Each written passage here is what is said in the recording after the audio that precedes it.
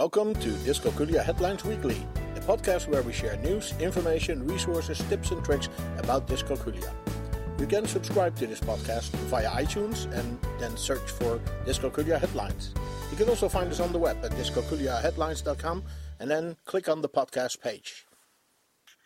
Easter Math, Roblox and Dyscalculia. Can Abacus help dyscalculia? Participate in the study, Telling Time and Dyscalculia. This is our podcast for week 13 of 2021, and we welcome Dr. Schroeder, the founder of Dyscalculia Services, to help us review the links of this week in our studio. Welcome, Dr. Schroeder. Well, thanks for having me. Absolutely. We always appreciate your insights and your additional research on the links that have been posted. Now, the first one, interesting, seasonal at this moment of time. I don't know when our listeners are listening to our podcast, but obviously it is Easter time at this moment. And this first link is about Easter Math. Now, what is that? Well, if you click on the link, you see a picture of someone using egg cartons and various differently colored chocolate eggs as manipulatives to explain fractions and their relation to the whole. A very nice and creative way of doing it. And actually, I also have used egg cartons. I have a whole pile of them. And there is a nice game that I used to mention in the summer math game list about an egg carton. And different colors. I had white and brown eggs in there, and it's a real game. Uh-huh. And then also the famous NCTM Eliminations website, where you have a treasure trove of math activities that are really good, well researched. Then they have the eggs exactly lesson also focused on eggs, and they use it to explain fractions in a very very interesting way. So that's good for the season. Okay. But as always, it's not only about the tool, but it's mainly about the talk. So having said that, when you introduce something that relates to real life, like something holiday related or seasonal items, that usually motivates and attracts the attention of a student, and then you have an opening to explain the math behind it. Right. Okay. Well, our next link is about Roblox and Dyscalculia. Now, what do those two have to do with each other? Well, you're probably familiar with the Roblox game. Many children really like it, and you can build houses and it's the new Pokemon. Yes, everybody's on top of it. And they're traveling in there. Exactly, it's a really nice game. It's a plethora of graphics and colors, and it's able to distract the students these days, if I may say. And at the same time, there are some nice items on Roblox. There's even some good math games in there. Now, I don't know if all the kids are really going there, but for the math games, I don't know. It is there.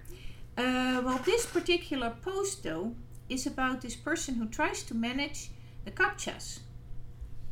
You know, those little puzzles that a program asks you to complete to prove that you are human.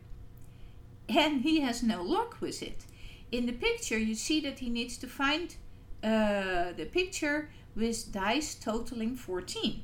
Well, that can be a challenge for people with numeracy problems. Right. So there are, I think, other ways to do this. So I'm not sure why Roblox choose these. Well, they might choose that you need to click on a bicycle or a car or a train. I usually have to click on all the traffic lights or all the buses that you see in the pictures. I don't know why they do that. Okay, well, Mr. Roblox, if you're listening, please adjust this, okay? Have a heart for our poor dyscalculia kids. Yeah, this was a rather large study in China with 12 classes and a serious abacus course of 2 years. So a really long intervention. Let's say that again, yes. Well, they are about long-term planning, we know that. The puzzling thing in the report is that they mention that no students in the treatment group were diagnosed with having developmental dyscalculia, where there were 6.4% in the control classes. Well, I think this was a little bit of an unfortunate wording of their conclusion.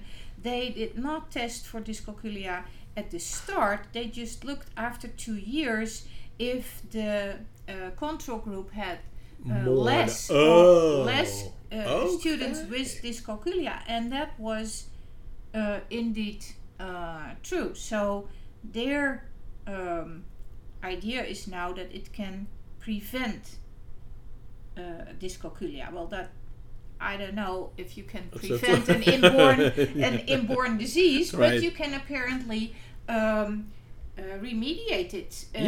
And prevent the trouble. And prevent the trouble, exactly. So then they don't show the signs anymore. That'd be good. And that is what we want. That'd be good. Good study, a large study, yeah, amazing. Yeah, of course, study, lots of people in China, but right. yeah. Well, I always heard good things about abacus. Yes.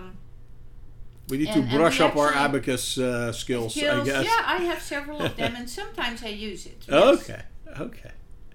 Now, the next link is an invitation to participate in a study.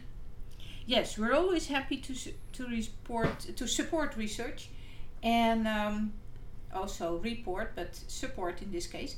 And here it's Microsoft who tries to do some research on accessibility of websites for people with learning disabilities. Okay. They have a lot of information on their website already. So very nice of them to do that. Certainly something that I encourage. So our listeners who have dyscalculia are encouraged to see the post and see if you still can participate.